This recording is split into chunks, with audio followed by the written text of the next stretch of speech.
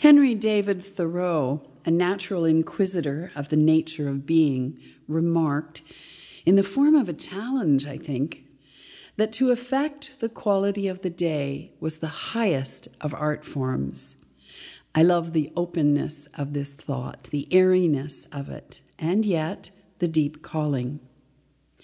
Alain de Botton, the British philosopher, wrote in his marvelous book, Religion for Atheists, that what formal religious bodies understand is that people are forgetful and therefore need to gather on a weekly, if not more frequent, basis to be drawn back to their more noble thoughts, and where, hopefully, they will learn how to answer the call of affecting the quality of the day for the better. Peace be with you wherever you are, and whatever time of night or day it is. I am Reverend Dr. Candace Bist, and along with my husband, Bruce Lee, we serve the Shelburne Primrose Pastoral Charge in Southern Ontario. And I'm delighted you have joined us today for our weekly reflection on the deeper matters. Our children, who are now in their early 30s, send me on a fairly regular basis articles to read, movies and documentaries I am not to miss. And so it was that last week, at one of my children's instructions, we sat down to watch the documentary Planet of the Humans, the title, I think, being a play on the original film Planet of the Apes. Executive produced by Michael Moore and written and directed by well-established environmental activist Jeff Gibbs, it has been embroiled in controversy since its release on Earth Day, flying as it does in the face of the contemporary thought that if we can just master the right technology, all will be well in the world. Not so. It is a searing condemnation of the state of ecological affairs. It is the ending of the film that caught my attention. It is a bold statement on the importance of the transformative power of awareness, which is deeply embedded in the Christian tradition and the mystical contemplative element of all faiths and inclinations. After an hour and a half of simply depressing revelations on the more virulent forms of greenwashing, Gibbs concludes, I truly believe that the path for change comes from awareness, that awareness alone can begin to start transformation. There is a way out of this. We must accept that our human presence is already far beyond sustainability. Less must be the new more. It is not the carbon dioxide molecule that is destroying the planet. It is us. Extensive research and filmmaking, and the conclusion draws us to the simplest of spiritual practices, awareness. Awareness alone can begin to start transformation. And from the Latin American Council for Peace Research, where the liberation theology we spoke about last week has had its mark. Latin Americans are calling for a more just and peaceful new normal. They write, we cannot return to the perverse normality of the pre-coronavirus world, where profits are valued more than people. A new normal is both possible and necessary if we build it together. Transformation is the reason we gather once a week to reflect. Not just transformation for ourselves personally, but for the whole of society. For all transformative work in our tradition naturally leads to the serving of the greater good. And yes, there must be a new normal if humanity intends to survive. And that new normal we require looks very much like the kingdom of heaven, which Jesus of Nazareth was so bent on teaching us, and we have been so bent on ignoring. Last week we spoke about separation being the core of evil. Awareness allows us to see when and how and where we have become separated. Separated from ourselves first and foremost, which is the same as being separated from God, from our divine spark, from the endless possibilities beyond our own current knowledge. It then follows that we are separated from others, which grants us the dubious freedom to perpetrate atrocities unhindered by conscience. And then, of course, we are separated from the natural world, which becomes our play toy, instead of the glorious unfolding miracle we might encounter. It doesn't matter where or how you start to rebuild your awareness. In some ways, your own life, if you let it, will draw your attention here and there and reveal its instructions. Whatever the path, allow it to unfold. Lay your bossy self aside and let the Spirit direct you to what is yet to be revealed. In a way, the sacrament of communion, which has been formalized beyond recognition of its original intent, still has at its heart the regular practice of reconnection for the purpose of awareness and the hoped-for resulting transformation. And we are going to celebrate communion together in this gathering. So look around and see if you can find something to eat and drink to represent the communion elements. It does not matter the specifics. I am sure you can find something more interesting than grape juice and dry bread, but that may be your choice of elements. What matters in true communion is what matters always, the condition of the heart. The physical specifics you may choose to suit yourself.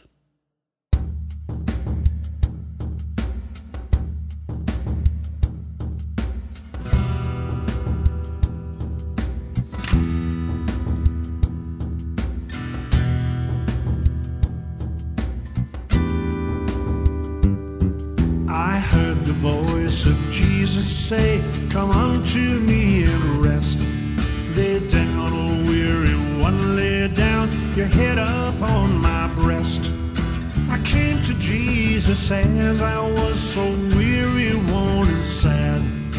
I found in him a resting place, and he has made me glad.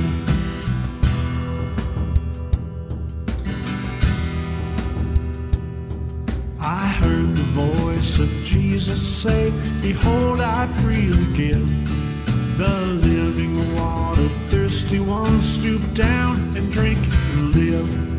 I came to Jesus and I drank of that life-giving stream. My thirst was quenched, my soul revived, and now I live in him.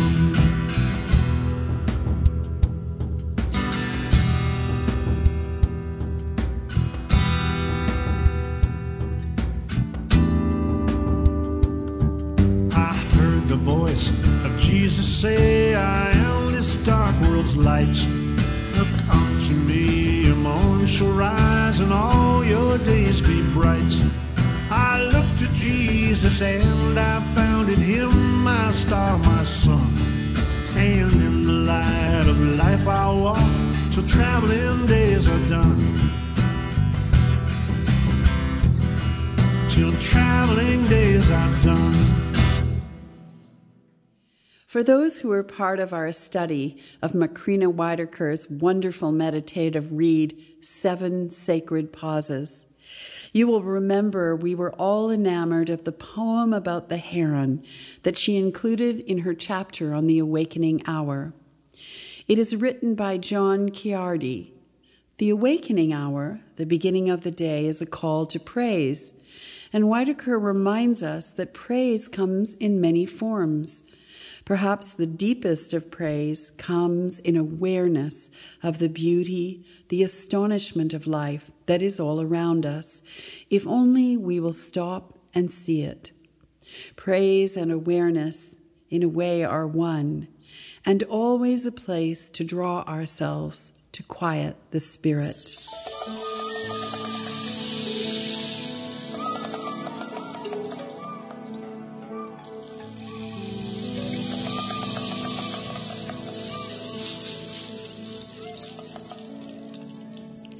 Imagine yourself standing before a country pond at dawn, and on the far side of the pond, a heron suddenly takes flight. As you silently behold the heron's flight, the experience fills your being like a wordless song. What lifts the heron leaning on the air, I praise without a name. A crouch, a flare, a long stroke through the cumulus of trees, a shaped thought at the sky, then gone, oh rare. Saint Francis, being happiest on his knees, would have cried, Father, cry anything you please, but praise, by any name or none.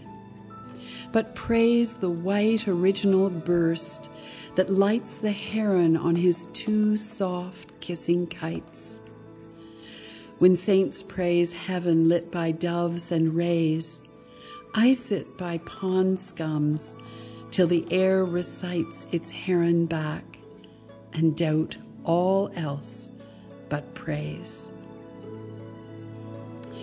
Let us gather in awareness and pray together. Gracious One, beyond our sight, and yet to be seen in everything we turn our attention to, if we will only look through the lens that is wonder. Grant us this vision and grant us this wisdom, that we will not continue our blindness to the needs of others, to the needs of humanity, to the needs of all the resources that you have given us as gift and which we have abused in our carelessness. While many continue to work through the COVID-19 pandemic and its recovery, there are many who have time to reflect and to consider, and now that is our sacred duty to do so. For as each one becomes aware and decides to devote a lifetime to this awareness, we may draw closer to you, truth beyond us, truth revealed in the details of our life and living. This requires courage to stare into the abyss of our awfulness. It requires courage to stare into the open field of loveliness also and possibility. Grant us this courage now and lift us on the wings of your love. Amen.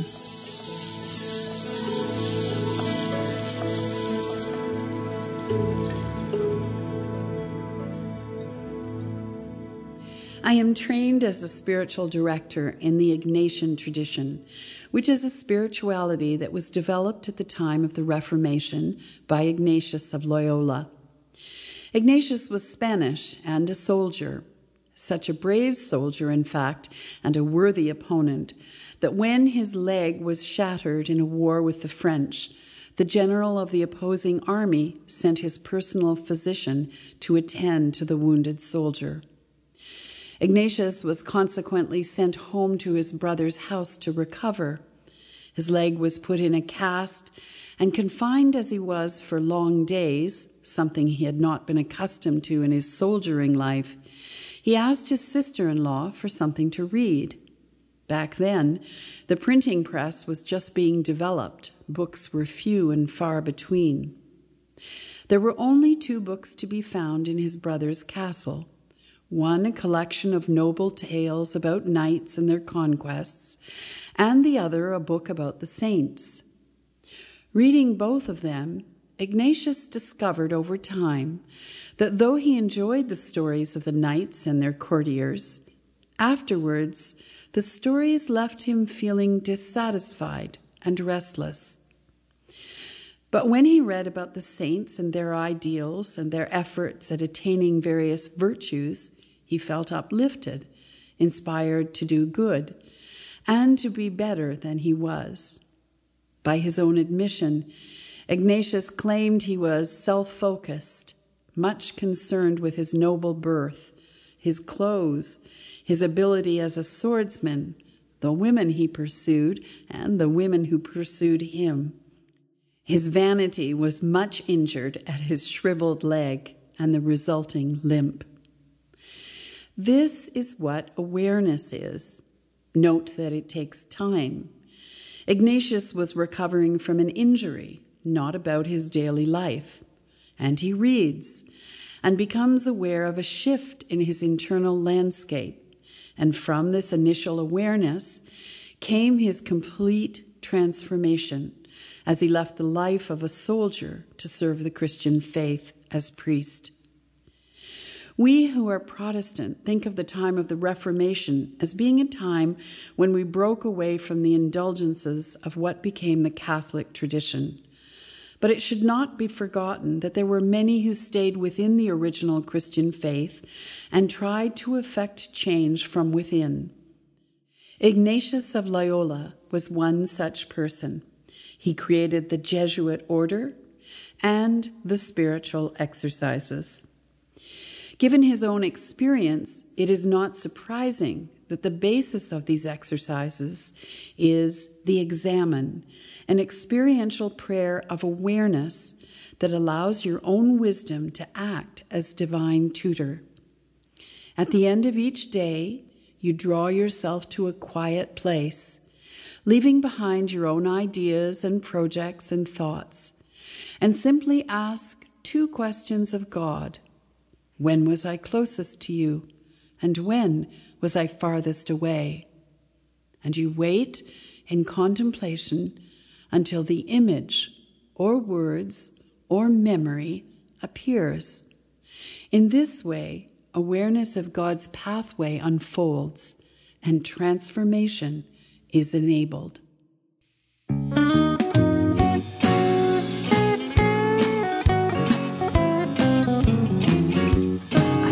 A sermonette, have you heard it yet? With that soulful message that you won't soon forget. It tells about real true love people lost sight of through their sinful living and scorning heaven above. It tells you how to love one another, to feel that each man's your brother. Live right, 'cause you know that you reap what you sow, and so you'll have no regrets. And to find what you're missing, bow your head and listen to this sermonette.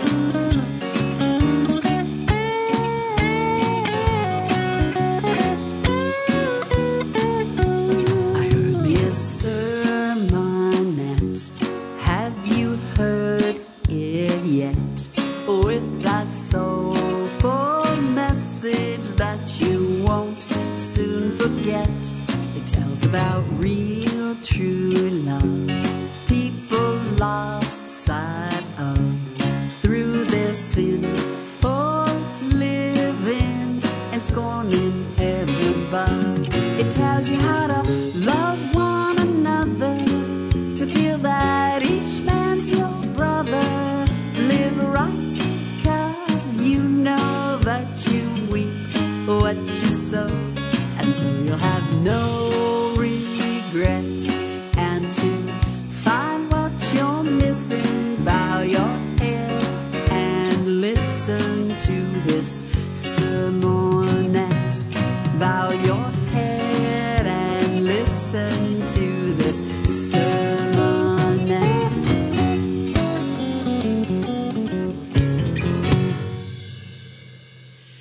Gregory Baum was a German-born Canadian theologian from the last century who taught theology at the University of Toronto and at McGill. Working in the field of interfaith dialogue, he was particularly pained about the damaged relationship between Christians and Jews, possibly reflecting his parentage, his mother being Jewish and his father being Protestant. He famously stated, "After Auschwitz, the Christian churches no longer wish to convert Jews. While they may not be sure of the theological grounds that dispense them from this mission, the churches have become aware that asking the Jews to become Christians is a spiritual way of blotting them out of existence and thus only reinforces the effects of the Holocaust." Awareness changed theology and changed the way of doing interfaith work. Baum's Canadian Massey lectures on compassion and solidarity are a wonder to read or listen to. He speaks from the place of deep authority, which comes from informed, experiential faith. In an interview in the Journal of Philosophy and Culture, Baum declares, "It is the task of the churches, helped by theologically sensitive Christians, especially pastors, to preach the gospel as a message of human rescue and liberation from the many prisons we have created for ourselves." I know well this idea of people's prisons, of my own prisons, though I would change the word preach to imagine. I don't think Jesus preached. I don't think he even taught. I think he imagined, and he loved, and he hoped. And this was such an astonishingly rare thing that the gospel writers fell all over themselves trying to get it down into words. But words on paper never really capture the word in life. But I am interested in this idea of pastors being called to a message of human rescue and liberation from the many prisons we have created. For I am finding that one of these prisons is the church itself. I suspect that Baum, eminent scholar, thinking theologian, and both critic and supporter of the Roman Catholic faith, also bangs his head against the hard walls of the formal church, though he is clear that the walls are in the process of crumbling down. But for those who lead churches, the crumbling walls pose their own problems. How to encourage people to think? How to invite others to explore what they feel they have already ticked off their long list of things to do? After all, we already know about God, don't we? There are children to get to the arena and mortgages to be paid. There are addictions to be battled. When is there time to reimagine a new paradigm, even if the old one does not seem to be working?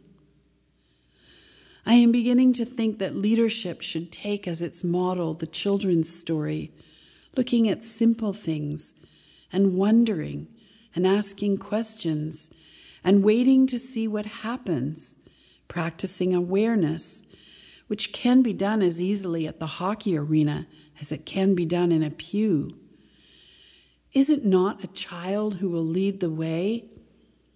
And we who wish to peek into the kingdom, must we not arrive as toddlers?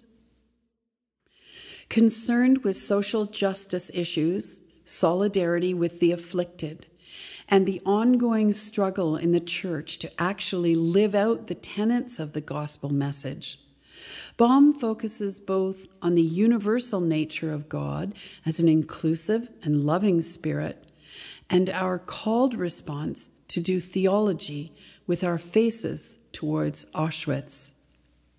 His poetic writing on the nature of God would surely lure any narrow-viewed Christian out of the closet. God is life with a capital L, he writes. God is truth and love with capital letters. God is the unconditional source of all truth and all love in this universe. God is the matrix out of which we move forward, the vector that directs our lives, and the horizon towards which we are called. God is graciously present in human history, but never imprisoned in it, never compelled by it, never exhausted by it. God is immanent, but forever transcending. God is forever new and surprising. God present in history remains forever the judge of the world, condemning it for injustice, and forever redeemer of the world, enlightening and empowering people to build a more human society. Surrender, contemplative prayer, waiting, Baum writes, are the correct responses to this glorious matrix of which we are all a part. And our response to standing looking at the ravages of Auschwitz? Mourning. When we face the slogans at the Black Lives Matter protests? Mourning. When we read white idolatry must end? Mourning. Baum encourages us to mourn a world that allows racism, that engages in nuclear arms race, and that consents to world hunger. Here is a response that makes sense to me. Mourn, and then from a place of mourning, and then surrender, and then awareness, move forward. Baum states the problem unequivocally. For people caught in oppression, the gospel is first of all affirmation. But for people associated with the dominant culture, such as we are, the gospel is judgment before it offers new life. It is only after we have mourned, after the way of negation, that the joyful language of God's gracious presence recovers its true and authentic meaning. Baum calls those fools who are untroubled by understanding of the new darkness, or untroubled theism, for it is not theology at all, not for Baum, and nor should it be for us. It takes courage to stay in the struggle. It takes courage to stand in the unknown on the other side of darkness. Baum knew the dark. How could he not? How else could he have been able to write about it with such authority? But here is the result of his walk through the dark night. He is certain of his faith. He is certain of the cross and the message of freedom and peace it holds. This, of course, is the great fear of Christians, that under examination, their faith will not hold up. They worry that if they peer too closely, it will all turn out to be a light and magic show, that God will be revealed as a bumbling professor behind a torn curtain. They don't want to see the darkness because they do not believe in either Christ's death or the rising again of something we cannot name but contains truth of the beyond. So they leave that to the minister, but this will not do any more. For the knowing of the center of the Christian story holds the power of transformation, and this cannot be given, but must be bought by the willingness to engage as individuals and as communities. We must garner our courage. We must peer into the abyss. We must sink into our humanity. And we must not fear to walk with the divine spirit in the breezy part of the day. We must give up all divides between faiths, between ecclesia, between nations, between cultures, and simply peer into the depths together, our backs curved in humble reverence to the Spirit who calls us all home together. We must be willing to peer into the darkness without always looking for our own reflection. May we be granted the patience to mourn and the grace to engage in troubled theism.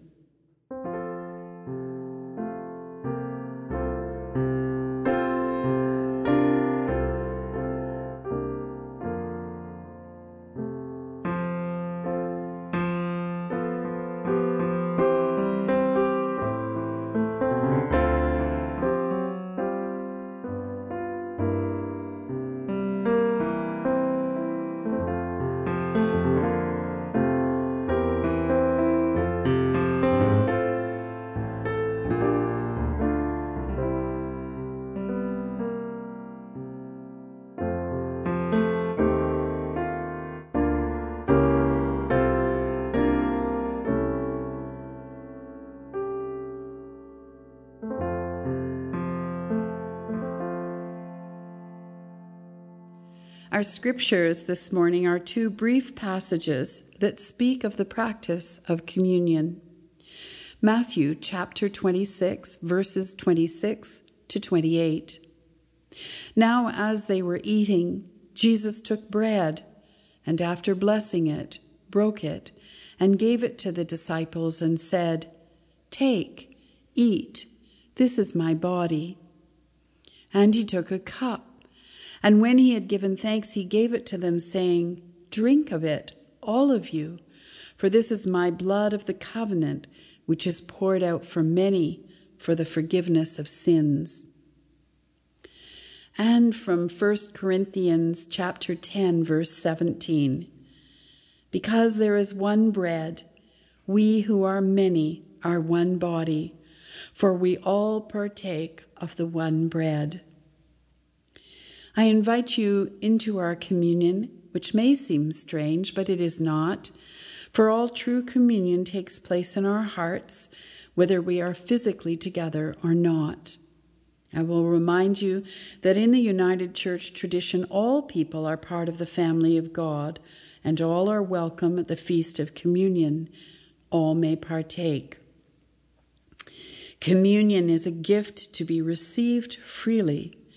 It is given especially to help us with those areas in our lives, those memories that cause us to feel unworthy. We may have regrets of our poor behavior. There's nothing wrong in that. That is a gift of awareness. But the regrets are not to overwhelm us and leave us unable to serve. Here is your invitation to communion in the musical form of Janet Pascal's gospel reflection.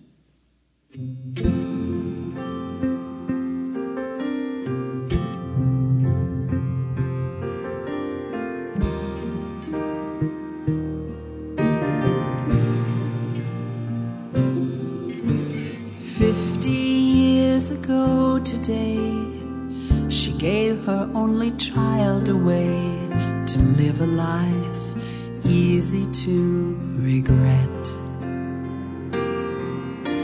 Years went by, how time has flown. Her days are mostly spent alone, daring to remember, hoping to forget.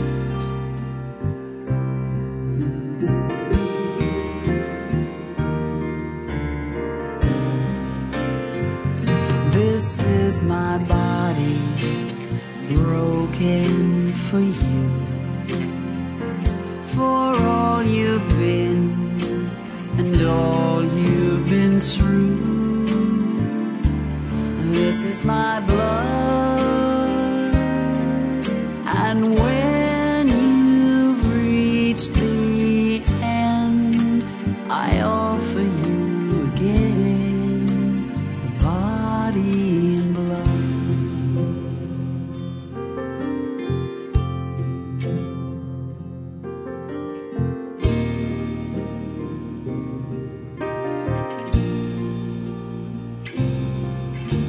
He fought a war against his will. Truth be known, he's fighting still. He looks for hope through narrow, bloodshot eyes.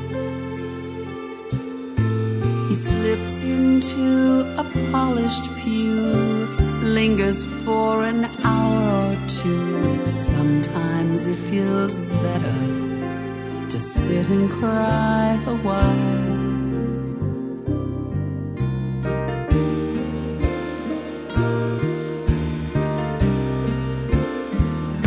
This is my body broken for you, for all you've been and all you've been through.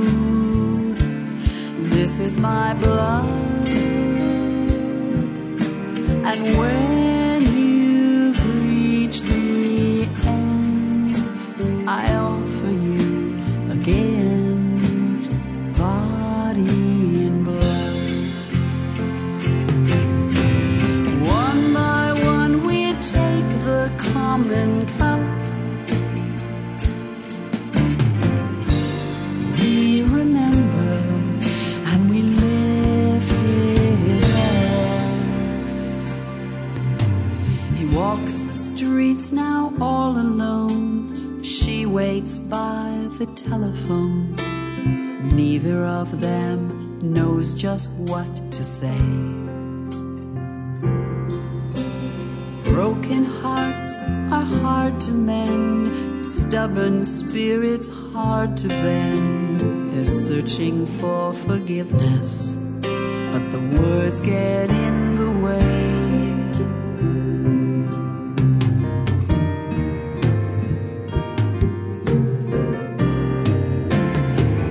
This is my body broken for you, for all you've been and all you've been through.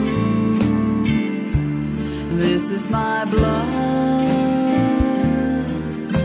and when you reach the end, I offer you again the body and blood.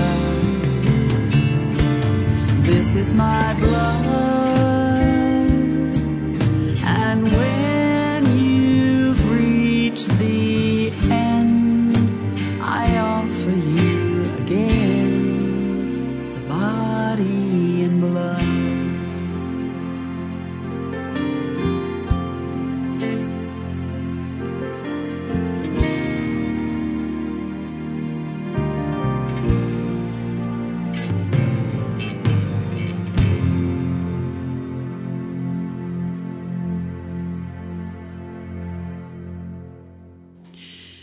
God is with us. We are not alone. Lift up your hearts. We lift them up to God. Let us give thanks to the Lord our God. It is right to give our thanks and praise. Holy mystery, that is holy love, you are beyond complete knowledge, above perfect description. Father, Son, and Holy Spirit, source of life, living word, and bond of love. You are creative and self-giving, generously moving into all the near and distant corners of the universe. Nothing exists that does not find its source in you. And even when we turn away from you, you are with us. Your presence never fails us. Your gifts of hope and new life transform us. We praise you for Jesus Christ, eternal as your love, our bond to one another. And we rejoice with all your people of every time and place who proclaim the glory of your name. O holy, holy, holy, God of time and space, all earth and sea and sky above bear witness to your grace. Hosanna in the highest heaven, creation sings your praise, and blessed is the one who comes and bears your name always. It is Jesus, God incarnate, the risen Christ, who joins us together as a community of broken but hopeful believers, loving what he loved, living what he taught, and striving to be his faithful servants in our time and place. In this meal, we remember Jesus, his promises, and the price he paid for who he was, what he said, and what he did. We do remember. We remember Jesus' life of love, his friendship, his teaching, his dying and his rising to life again. And in sharing this meal together, we live out the mystery of our faith. Christ has died and Christ has risen and Christ will come again. Christ has died and Christ is risen and Christ will come again. Holy Mystery, God the Spirit, we call on you to transform familiar things as you continually transform the world around us. Bless our food and drink. Bless the farmer and the harvest. Bless the seed and the sower, so that in the sharing of simple elements in community, we may taste and see your goodness, and we may catch a glimpse of what it is like to be in communion with you and with one another, through Christ, in Christ, with Christ, in the unity of the Holy Spirit. All glory is yours, God, most holy, now and forever. Amen, amen, Hosanna, and amen. I invite you to partake in your communion in your own time and in your own way.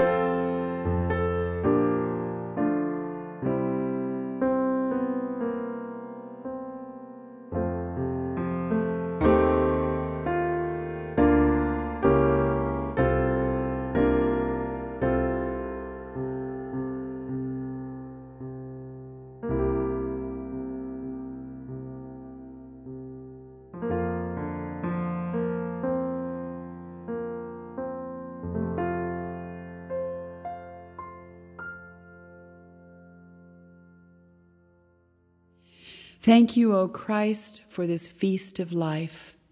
We are fed by your love. We are strengthened by your life. We are sent forth into this world to live into the visions God has laid upon our hearts. And we are commissioned to feed as we have been fed, forgive as we have been forgiven, and love as we have been loved. Hear us now as we pray the prayer Jesus taught us together. Our Father, which art in heaven, hallowed be thy name.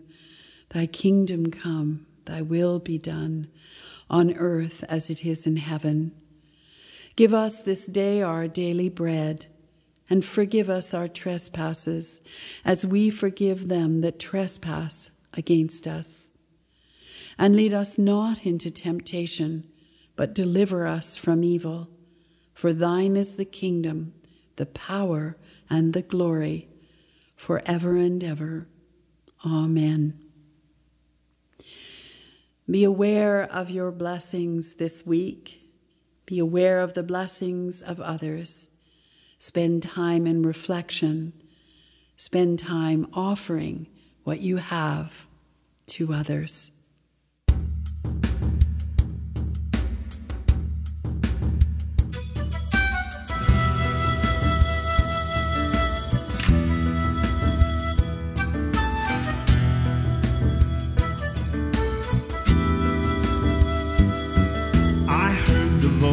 Of Jesus say, we shall not live apart.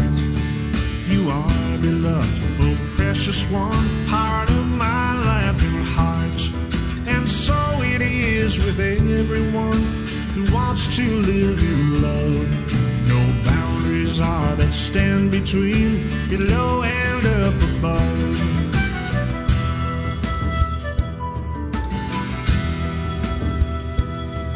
Divine the spark in everyone, exceptions there are none. Though clouds may cover us with doubt, the truth is we are one. Our darkened thoughts and sinfulness are what keep us apart. The illusion of our separateness puts out our divine spark.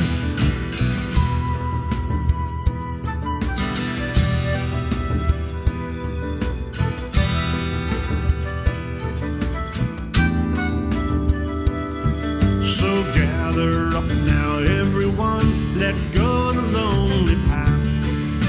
Communion is with everyone, the sky and trees and grass. Take up your spot with humble love, for all will have their place. May compassion rich and wisdom flow, and above all divine grace.